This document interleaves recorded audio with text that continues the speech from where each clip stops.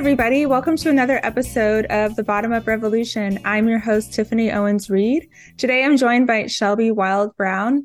She's a mom, a lifelong gardener, and executive director of Route 1 Farmers Market in her hometown of Lompoc, California, which she started in 2018 after her neighborhood farmers market closed. As both a traditional farmers market and a nonprofit, Shelby's goal is to increase access and break down barriers to local food in California's Lompoc Valley. The market runs every Sunday and is currently the sole market for 50 miles of the central coast of California that offers customers both EBT and market match. Shelby and her team strive to make the market a place that brings together the diverse communities that call Lompoc home. At the beginning of the COVID-19 pandemic, Shelby led her market to be the first in the area to offer a produce bag for curbside contactless pickup for all customers, distributing hundreds of bags of local food to those under shelter-in-place restrictions. Last year, they launched the first ever mobile farmers market in Santa Barbara County. And just recently, Shelby was honored as Woman of the Year by her local Chamber of Commerce at their annual awards banquet. Shelby, welcome to the show. Thank you so much. What a lovely introduction. I felt very nervous about saying the name of your city. I realized I'm kind of insecure about pronouncing it. That's okay. It is actually Lompoc, but Lompoc, that is okay. See, I should have put it in my notes as Lompoc, and then so anyone who doesn't live here doesn't know that. So I apologize. Totally That's okay. Well, I'm really excited to talk with you. I thought we could start off with some fun questions, and partly I'm going to live vicariously through you because I attempted to garden this year and it lasted maybe like a day and a half of me weeding and it didn't go much further. So you love to garden. You're more successful than me. What are you planting this year? What have you planted? What are you growing now? What are you excited about? Well, weeding's not the fun part. I agree with that for sure. But I focus mostly on native plants because my home is sort of my passion, and doing things that are the most ecologically responsible feels like the right move. So I love getting native plants to thrive in my old yard that's going on, almost 70 years old in this neighborhood, and doing things slightly differently than my neighbors, but just seeing the native wildlife come to life and the bees come around, like that's what really brings me joy. So do you have one of those cool front yards that's like totally different from everyone else's? I mean, I think it's cool, but my neighbors with lawns probably don't agree. I love that though. There's a house not far from where I live here in Waco, and every spring I guess they figured out how to plant like a wildflower hedge or something. I don't know how they pulled it off, but they basically use part of their front yard as a wildflower field. I'm a major fan. I love wildflowers. I would be a fan if everyone planted wildflowers. Same. Everywhere. I love that No Mow May movement, and all of the, anything that's getting our pollinators fed is so important. Are you planting anything for food? Did you plant anything for food? I have a lot of herbs. Yeah. Okay. I'm pretty lucky in having access to the veggies. So I focus on the herbs and natives and flowers and grapes. I have some grapes and some fruit trees. That's so fun. What's your favorite herb? Oh my gosh. I mean, basil this time of year. It's definitely. Yeah. But sage. Yeah, they're all good. I mean, I'm low-key obsessed with dill. Oh my gosh, dill's amazing. Yes. What is it about dill? Something magical. Yes, it really is. Yeah. So I'm going to be brave, and I'm actually going to say the name of your city. So you live in a small city in California called Lompoc. Hopefully I said it right, which I suspect most people haven't heard of. Yeah. And you've lived there all your life. Can you tell us a little bit about your city? What makes it unique? What do you love? What's it like? Yeah, living in your hometown. I feel like we have a good mix on the show now of people who have moved to other cities, but also some people who have just really stayed put in the community that they're from. Tell us about your city. I'd be happy to. I mean, I love Lompoc. It's a unique little town. It's right on Point Conception. So if you look at a map of Lompoc of California, and it sticks out a little bit, we're right on that pointy end. So it's where Vandenberg's Space Force Base is located. And we're centrally located. It's a 2-hour drive to LA and a 5-hour drive to San Francisco. So mountains nearby, ocean 10 miles away. really, really lucky. We have amazing resources all around us, and it's a beautiful agricultural based town. Mm-hmm. We were the location where the shuttle was going to be launched from on the West Coast before the Challenger disaster, and that affected our growth a lot. Yeah, it's just it's a wonderful little quirky, unique town. I love it. What would you say are some of the challenges right now in your city? We have a diverse population, so sometimes that doesn't it's not always easy to kind of get everybody on the same page or feel like we're really effectively communicating throughout. Mm-hmm. So I think that is a challenge. There's always these barriers to communicating with everyone effectively. We've had some halt of growth, and then we're one of the newer places that has embraced cannabis open armed. And so there's a lot of interesting new development that brings, people that love it, people that don't love it, so there's a lot going on. So there's a lot to kind of navigate. I feel like this is like an interesting backdrop to the farmers market, seeing it as a place where all different kinds of people can come together in sort of a third space, which we'll talk about in a bit. But before we jump into that, can you just tell us about your journey kind of with the whole gardening world, and how you came to run a farmers market? Sure. It wasn't exactly a straight line. I don't think. I've always been fascinated with the natural world and growing plants. I mean, I was a teenager spending allowance on plants, which I don't think, to plant in the ground, which I don't think is, I don't know, none of my friends were doing that. So it's just something that's been with me my whole life. And I tend to work best when I'm around something I'm passionate about. So I've worked in schools and did a term in AmeriCorps, thinking I wanted to go into education. And then I had my daughters and I stayed home with them for until they were in preschool. And right around the time my youngest was starting preschool, this job opportunity came up to be a garden educator. That was not even a job that I knew existed when I was in high school. So nothing I thought I considered even a career path, because I didn't know it was possible. And I got to do that for 7 years and loved it. I still think that playing in the dirt with kids is one of the best jobs you can have. And started working closely with a farmer's market in my neighborhood that was supporting education in that area. Mm-hmm. And that's kind of what got me into the farmer's market sector. And that fit perfectly with my passions with food and plants and all of those sorts of things. So it was a natural sort of progression, but a round one, I think. So you were working at one farmer's market, and tell me if I have this correct. Mm-hmm. You were working with one, and then that one closed, I believe, in 2018, correct? Yes. Yeah. Yes. Yeah. I was working just kind of as a volunteer and supporting them doing outreach with kids, because that was my wheelhouse. Okay. Yeah. It was a great little place. It did a good job while it was there. The community liked it. And I actually started contracting with a partner to support the farmers markets that we had then to expand food access with EBT and Market Match. Mm-hmm. And so I started contracting and working more with a concerted effort towards the support of markets by 2018. And then that one just closed for internal reasons. Can you flesh out for me a little bit about the food access situation, mm-hmm. like in your city? I feel like for someone like me, who I'm not really super involved in the local food supply conversation. Yeah. Can you just clarify how like a city that is an agricultural hub could have issues accessing local food? Sure.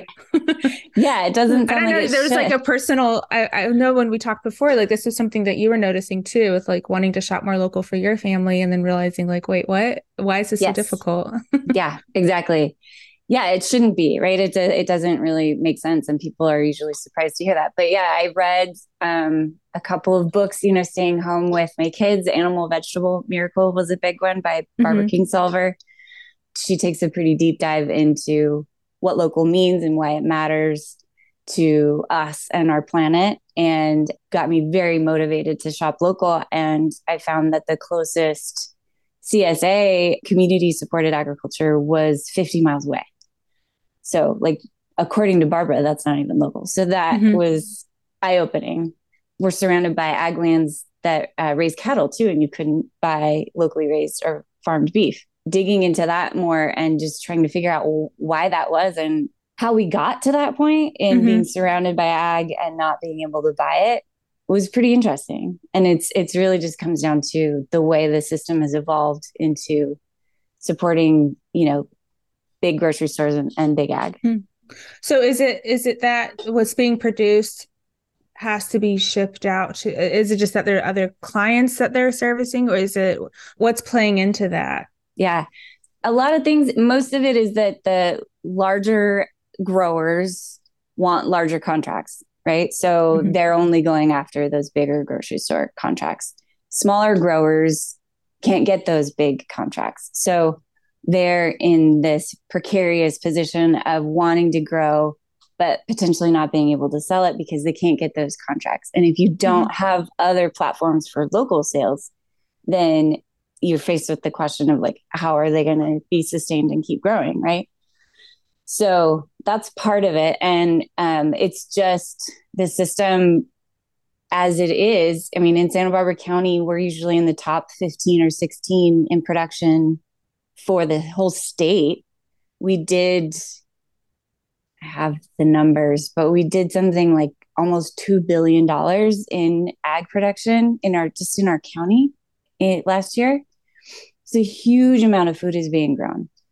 But when you go to some of these bigger farmers and you ask where I can buy your strawberries or where can I buy your broccoli, I've literally been told by a farmer, our broccoli goes to Japan and our strawberries, we're the top strawberry producer for Indiana. Wow. And I can't buy them locally. Wow. I was at his farm. This is really helpful because when I hear the phrase like improving access to local food, I mostly think about the consumer side, but it sounds like what you're saying is like, that's important. But the other side to the access issue is also providing access for smaller farmers who want to sell to the local community and actually providing that platform for them to do so. Yes, you're exactly right. That's why our mission is equally to support the farmers and their ability to access the community and the community's ability to access them. So those in between spaces that don't tend to exist locally for us are really what's needed, because the farmers are doing amazing things and the community wants to buy it. But there are still few places where those two things are possible.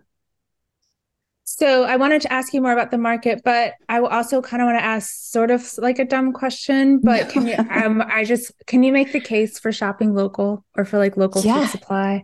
Because I want to be convinced. I'm not unconvinced. I just, from everything you've researched and everything you've learned, if you had to give your elevator speech on why this is something that we should care about or be curious about at the very least. Definitely. I mean, it hits all sectors really of being a responsible consumer and the options, what you're able to affect when you buy local versus otherwise, right? So shopping at a farmer's market, which is my wheelhouse, so what I can speak to specifically, often the food is harvested within a day before it gets to market. So when you want to speak on a nutritional level, it's harvested at the peak of the season. It's not processed at all. It's barely transported any kind of distance, and you're eating it within a day or two of it being harvested, which is at its highest nutritional content. So that, and it's fresh, so it tastes better. So it's often easier to get people to integrate that kind of food in their diet more often because it's actually delicious. It's not this stuff that you buy at a grocery store that's potentially been in a box on a truck for who knows how long and treated to look red, but not really taste good, or, all those things. So you talk about that being not having traveled hardly any distance at all. At our market, we only have one vendor that travels farther than 35 miles from our location. So the impact that has, or that saves on the environment and the impact of shipping, it's minimal to none. I mean, we have farmers that drive 5 miles to us, so it's ecologically sound. When you spend money at a farmer's market, you are literally putting your dollars in the hands of the farmers. So your money is staying within your local economy versus going to, a corporation or a big box store. and you often get to see the people that grow the food. So you get to make this community connection. And if you aren't familiar with something, they will very passionately tell you about the vegetables because they're so proud of them because they grew them themselves. And so, I mean, it's just a full circle, I feel, best choice for not only feeding your body, but supporting your local economy and ecology and community. It also sounds like there's like the potential for a relationship there, you know, Yes. like I worked at our farmers market here in Waco for about a year. I was helping a neighbor who makes baby and hair accessories. So I wasn't really on like the food side, but I kind of got to know the meat vendors next to us. Just the potential for getting to know the farmers, but also getting to like observe just a whole rhythm of, I guess, a rhythm of life around food, because some like just the whole seasonal aspect always gets me with like everyone gets so amped when the peach table shows up, right? Because Yes. it's like it's time for peaches, right? But yeah, then the stories, it's just so complex because it's a person, and then it's the food that they grow. But then there are all the stories. So, like for instance, the meat farmer that worked next to me at the farmers market, one day they showed up with a baby lamb that they called Wild Thing, and they had to nurse her. So they had to bring her with them to the farmer's market, and she was bleeding the whole time, and everyone wanted to come say hi. But there's just like, there's so much about their world and their process that you get to like learn a little bit about, rather than just like running to the meat aisle in the grocery store and grabbing whatever's on sale and scanning Yes. and running out. You know, it's like it introduces you to a whole world, not just to a product. It does. It so does. It's as close as you can get to your food system outside of, growing it in your backyard. You can't Mm-hmm. really get any closer. And it's a community. I personally get really excited when English shelling peas show up in the spring. I don't know what it is, but I like it for me, it's a hallmark that spring is coming. And not that Yeah. we have very extreme seasons here on the coast of California, but it's the little things, right? Right. So, Yeah. but yeah, I mean, we do, when you tap into what it actually takes to grow the food we eat and how much work goes into running a farm and harvesting and doing markets. I have a vendor that does 7 markets a week in 6 days. She has one Wow. day off. She works harder than almost anybody I know. And if we didn't support her in her sales, she wouldn't be able to do it. And she's doing such amazing, important work and growing beautiful, beautiful things. So yeah, you can't really get any more connected. And I think I would argue maybe you are more connected than if you're growing it yourself because you have a community around it. Mm-hmm. And community at all levels happens at the market. I mean, we have neighbors shopping and people passionate about their food, connecting. And we always try to have education and recipes and things, ideas around what's growing. And it's just a constant conversation and enthusiasm for food. And a big takeaway of that is that we're all being enthusiastic about doing something that's good for us and it's feeding Mm-hmm. us and it's good for our environment. And it's, so like there's just so many layers to why I believe it's really important to support. So tell me more about the market. What makes Route One Farmers Market unique? Well, I think we've really tried to go in with a lot of intention to being for everyone. Mm-hmm.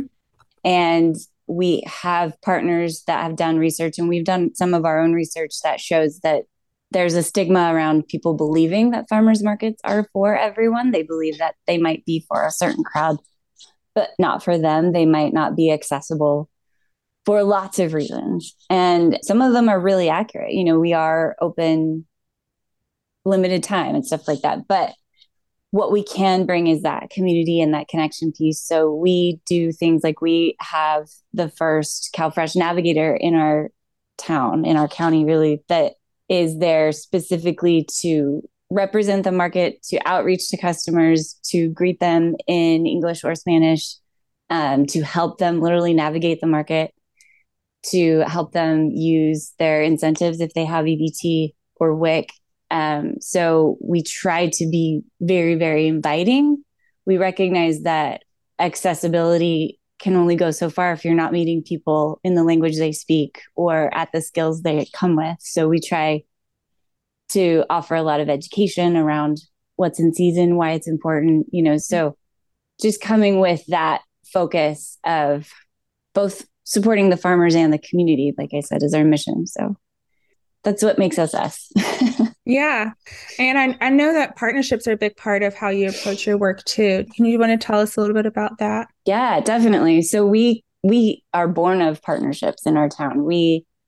The focus to support farmers markets in Lompoc came from our partners at the Lompoc Valley Community Healthcare Organization, and they're running a HEAL cabinet. So Lompoc is a HEAL city. So Lompoc has adopted the focus of considering healthy eating and active living in all aspects. So there was a cabinet around like, what does that mean? How do we guide that? What do we see? What do we think we need? And the need to support the farmers markets we had at the time to being more accessible was born out of that cabinet, and a grant that the LVCHO received from our Santa Barbara Foundation actually hired me to start looking into that work. So we literally would not be here without them. And then through all of the work it took to get to where we are, having the Healthy Lompoc Coalition that's also run by LVCHO, it's a coalition of partnerships in healthy living and community services and nonprofits and healthcare, and having those connections and being able to lean on partnerships has really been able to give us that foundation we needed to grow. I think that's just really important to think about, just the role that just like partnership as an approach or as an attitude for anything that anyone is trying to do to make their city better, right?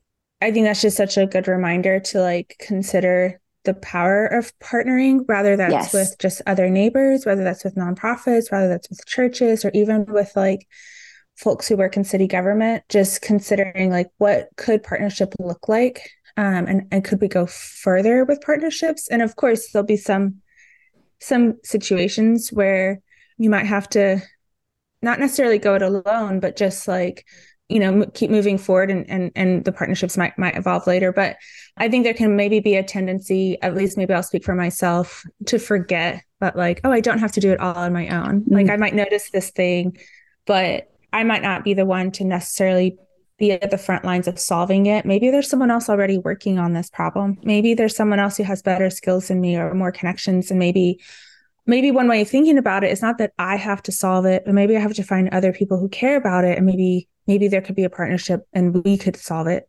together. Definitely. I so agree with that. I mean, we didn't get here alone by my work alone. We are only here because of our partnerships. And I would encourage people in those roles in maybe more traditional settings too, like in healthcare or county, public health, those kinds of things. You can't necessarily go out and start a farmer's market, but maybe you can reach out and support some programming at one. You can't necessarily start a mobile farmer's market, but you can partner with one on a grant to help them get some funds to mutually benefit both of your goals.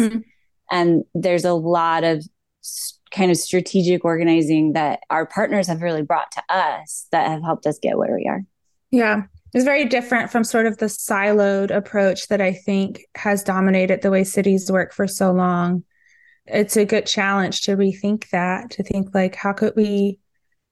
Partnering is risky though, because you might have to compromise, you might have to negotiate, you might have to work with people who are super annoying. Yeah.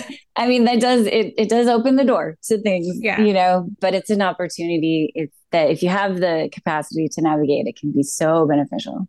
One of the things that you all emphasize is being EBT and market match accessible. For folks who might not know what that means or why that is important, could you explain that a little bit? Like, how does that fit into your mission? How does that help you serve your community even better? Yeah, definitely. So EBT, for those who aren't familiar, stands for Electronic Benefits Transfer, and it's the program that used to be called food stamps. It's a government incentive that supports lower income individuals and families in their purchase of food. And Market Match is an additional USDA funded program that doubles their dollars only at farmers markets. So it's a special little extra boost that we get to give us something we can offer that Walmart can't. Outside of all the wonderful things I already said about farmers markets. But, Walmart as a one-stop shop, they're slightly more powerful than we are, than us little guys. Right. So just a little bit, just a tad, just a bit. Emphasis on slightly. Yes, we're not delusional. I mean, so for example, Walmart does capture over a quarter, so over 25% of SNAP dollars annually across the country. And with their budget being in the hundreds of millions, somebody can do that math. That's a lot of money that they are directly getting from government incentives being spent at their stores. That's how they fit into the game, sort of. And the national budget to support EBT or SNAP, it's sometimes called SNAP. It depends on your state. For us, it's CalFresh. I don't know what it's state to state. It's also called SNAP, which stands for Supplemental Nutrition Assistance Program. So that budget is over $100 billion nationwide. So a lot of funds go towards this. And what I think is the exciting part is it's able to be spent at farmers markets, which for us in our mission to support farmers and the customers, that means we can help facilitate those government funds being, going into those farmers' pockets. Like I said before, that those dollars, instead of going to Walmart and back to the corporation, are staying locally. So it's a huge benefit to the local economy and our farmers. And then you talk about our lower income families, we're talking about food access, right? Like giving them the ability to purchase local food and then offer Market Match, which can be, for us right now, it's a $15 match. So if they spend $15 on their EBT card, we actually double that $15 and they get $30 to spend. And we can do that every week.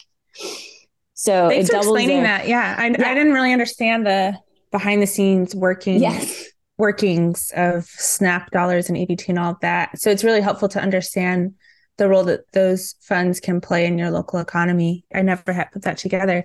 Speaking of access and improving access, I know you all just started a mobile market. Can you tell me the inspiration behind that and how does that fit within your overall mission? Yeah. So the truck is really about that access piece as well. So we know, obviously, I'm a fan of farmers markets and all they entail, but they are limited in their ability to get to everyone, right? It's usually once a week. So we operate our traditional market one day a week, 4 hours that day. Not everyone can walk there. Not everyone is off of work on that day. So there's a lot of conflicts to attending a farmers market, even if you have all the best intentions to go, right? Oh, also to that end, farmers are pretty maxed out. Like I mentioned, Edith before, that goes to 7 markets a week. Like they can't take on much more. So for us, the next solution was not to open another market that requires our farmers to attend and potentially give a whole day's work, but to launch this truck that basically kind of does it for them. So we source from them, we load up our truck and we drive it around town and we park it at places, some of our partners' locations, public health, the hospital, things like that. And we sell the exact same food. We take EBT and we offer 50% discount through Market Match. So it takes that food out into the community where they're not able to access it otherwise and gets it in front of people that just perhaps need a little bit more support getting to it. How would you describe sort of the relationship between local food supply, farmers markets, and all of that, and just like the overall like health or resilience or strength of a city? Yeah. I don't think I put this in our list of questions, so I'm that's okay. A little bit on the spot. But for someone who might be like, okay, farmers markets are nice, but we really should be working on parking minimums and improving housing supply. I think sometimes it can be maybe for strong towns folks, like we can focus more on those like really concrete, serious like policy changes, or it might be easier to see the connection between improving affordable housing supply or challenging zoning laws or getting rid of parking minimums and how this could affect the overall strength or resilience of the city. Sure. maybe that connection is a little bit harder to make with like farmers markets or improving food supply. So this is your chance to make Okay. that. Well, I mean, I can speak to Lompoc in particular. We are hugely impacted by the infrastructure of our system in as far as what food is accessible to us. So there were mudslides south of us in Montecito in 2018 that blocked the major highway that feeds north into our area. And we had empty grocery shelves for days, just because Los Angeles was blocked off, basically. And if there are not platforms where local food can be purchased, like you can't maintain that blockade very long or that lack of supply for very long before people are starting to struggle. And food's, everybody needs to eat. So it's pretty Moderately important, kind of essential. it's up there on the list of needs. So yeah, that's a very precarious position. And I think a lot of towns probably, I'm assuming, haven't been developed with that thought in mind. We also have a river going, our two main access points to our town are old bridges. So if there were an issue with either of those, the supply chain would be cut off immediately. And if we didn't have an internal supply chain where locals could access local food, we would be in bigger trouble. So that's really how helpful. I think I saw a little picture of that my first winter here in Waco, where we had like the crazy Texas blizzard. And it was just insane in terms of how vulnerable the city felt in terms of like who could get where, because it was basically like if you didn't have a car, and we only have like we have like one major grocer here. It's a chain. And I am trying to count how many locations we have like kind of within the city. I want to say probably 3. There could be more. But they're not centrally located within neighborhoods, right? They're all places you have to drive to. So people were having to like put themselves on these super dangerous, icy roads to get to the store. And then things were selling out like crazy. So yeah, just that was, I think maybe I'm kind of revealing how saturated I am in a world where everything just always feels like it'll always be there, right? And then you have these experiences where you're like, oh, wait a second. Like, people used to have food in their backyard, not like a 10-minute drive away that was being shipped in from everywhere. So just kind of this whole framework of realizing like, I think part of the resilience conversation should include food, right? So it is super essential. Yeah. I mean, we saw that during the pandemic, right? With the lack of how broken the supply chain was. Yeah. And if you aren't somewhere where it's being grown, that's a completely other issue, right? But also, if you think about the bigger system, I mean, in Santa Barbara County, 95+% of what's grown here is shipped out of our county. Man, that's so crazy. So you think about the tax that has on the overall system, like how much gas is being used to go towards that could be alleviated and put towards solving other problems. Yeah. That's a huge amount of money and resources spent on shipping food in and out of our county, and we can't be alone in that. So yeah, solving an issue at this level to like maybe put more resources somewhere else could benefit everybody too. I also think of markets as sort of a proxy for like social resilience too, right? Kind of going back to like how markets can function as this third space where people can build loose ties and get to know their neighbors, get to know local business owners, get to know local farmers. I think there's something to really value there with sort of the social export from a farmer's market and the way that can play in our overall sense of feeling connected and feeling like we can trust each other in the face of a crazy crisis. And I think that's something to value. Yes, I agree. Farmers markets were sales and attendance actually went up during the onset of the pandemic when everything else was being closed down, because luckily in California, our governor came out and said that we were essential and could stay open. And people felt safer outside and you could socially distance. But I mean, when we were doing curbside, I had a woman come up socially distance in tears because she hadn't left her house in weeks. And I was the first person she had seen. So it's very moving. And, there's concerns around, how much time we spend on our devices and with our heads down and not connecting human to human. And you get that at the market. So, yeah. So I can imagine running a market is magical, but I also know it's a lot of hard work. What are some of the challenges you face and what keeps you motivated? The challenges lately have been more around launching the mobile market and Hmm. getting that system set up and getting it sustainable. Being a new solution towards food access, there just aren't systems in place to support it yet. There's literally like you go to your county for a health permit and they don't have a health permit for a mobile market. So you fill out a health permit for a food truck and you are held to the same regulations as someone processing chicken, which we Hmm. don't even cut our vegetables. So it's a very different food safe Right. situation. So there's a lot of barriers to just that. Like we're kind of coming up with a relatively out of the box solution, but we're still being held in by these systems that don't really recognize us that way. So that's been a challenge. Yeah. Yeah. Sounds like an opportunity for some innovation and Definitely. rethinking rules and ordinances and taking into account the costs that those can impose on entrepreneurs who are trying to help the city adjust and become more resilient for the long term. Definitely. There are a lot of fees that can feel very punitive on a small business or nonprofit that just towards development or construction or, launching a business that are really holding us back. From a historical perspective, it's so interesting. I was talking to someone, for instance, I think, like, for instance, you realize this when you're reading the history of zoning and how at one point in time, it's like, okay, I can kind of see where they got this rule from. But then it's just like, it's calcified, I think is the word I'm looking for. It's Excellent just word. Yes.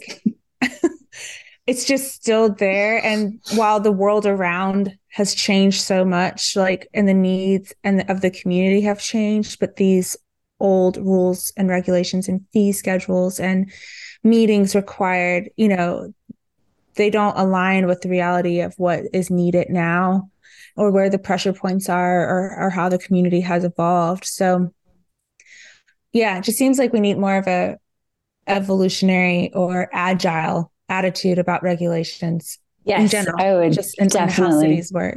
Yeah, I would agree with that because there's so many innovations being made and new ideas that could solve big problems. And obviously the systems that the old policies are supporting aren't working and that's why they need Right. change. So maybe the policy needs change too. Yeah. Well, I ask this question of everyone at the end of our podcast. It's probably one of my favorite parts of the interview. But if someone was coming to spend a couple of hours or a day in your city, which local spots or businesses would you recommend that we visit? Oh my gosh, Besides it the was such farmers a market, well, obviously, we yeah. love I to go to mean, the if farmers you're market. if you're here on a Sunday, please come by and say hi. But we've such a beautiful region. We are pretty famous for our wine in the Santa Rita Hills. So there's beautiful wine tasting rooms and vineyards you can go soak up the sun and be in and just really enjoy the land.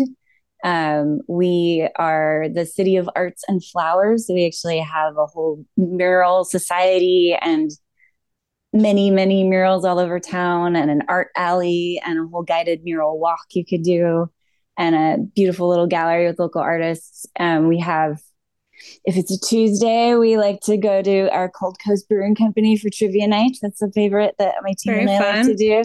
We have a beautiful farm. One of our farm partners, Dare to Dream, you can Airbnb there and just literally soak up the land, stay there with your family. There's a beach. Halama Beach is famous for surfing. There's trails. There's our La Prisma mission. I mean, it's just, I'm pretty passionate about my area, so I could go on. What about a favorite coffee shop? Do you have a favorite Oh, coffee shop? Southside Coffee for sure. Southside Outside Coffee. coffee. Yep. Great. Uh-huh. All right. Well, thank you so much, Shelby. I'm glad we were able to chat. It was great to hear your story and yeah, just to hear more about what you're doing in Lompoc. So Yes. there we Perfect. go. Made it. Well, thanks so much for having me. It was really, really great to connect. And to our audience, thank you so much for listening to another episode of the Bottom Up Revolution. We'll put show notes giving you more information about Route 1 Farmers Market, about Shelby Wild Brown, and some of the businesses and destinations that she recommended.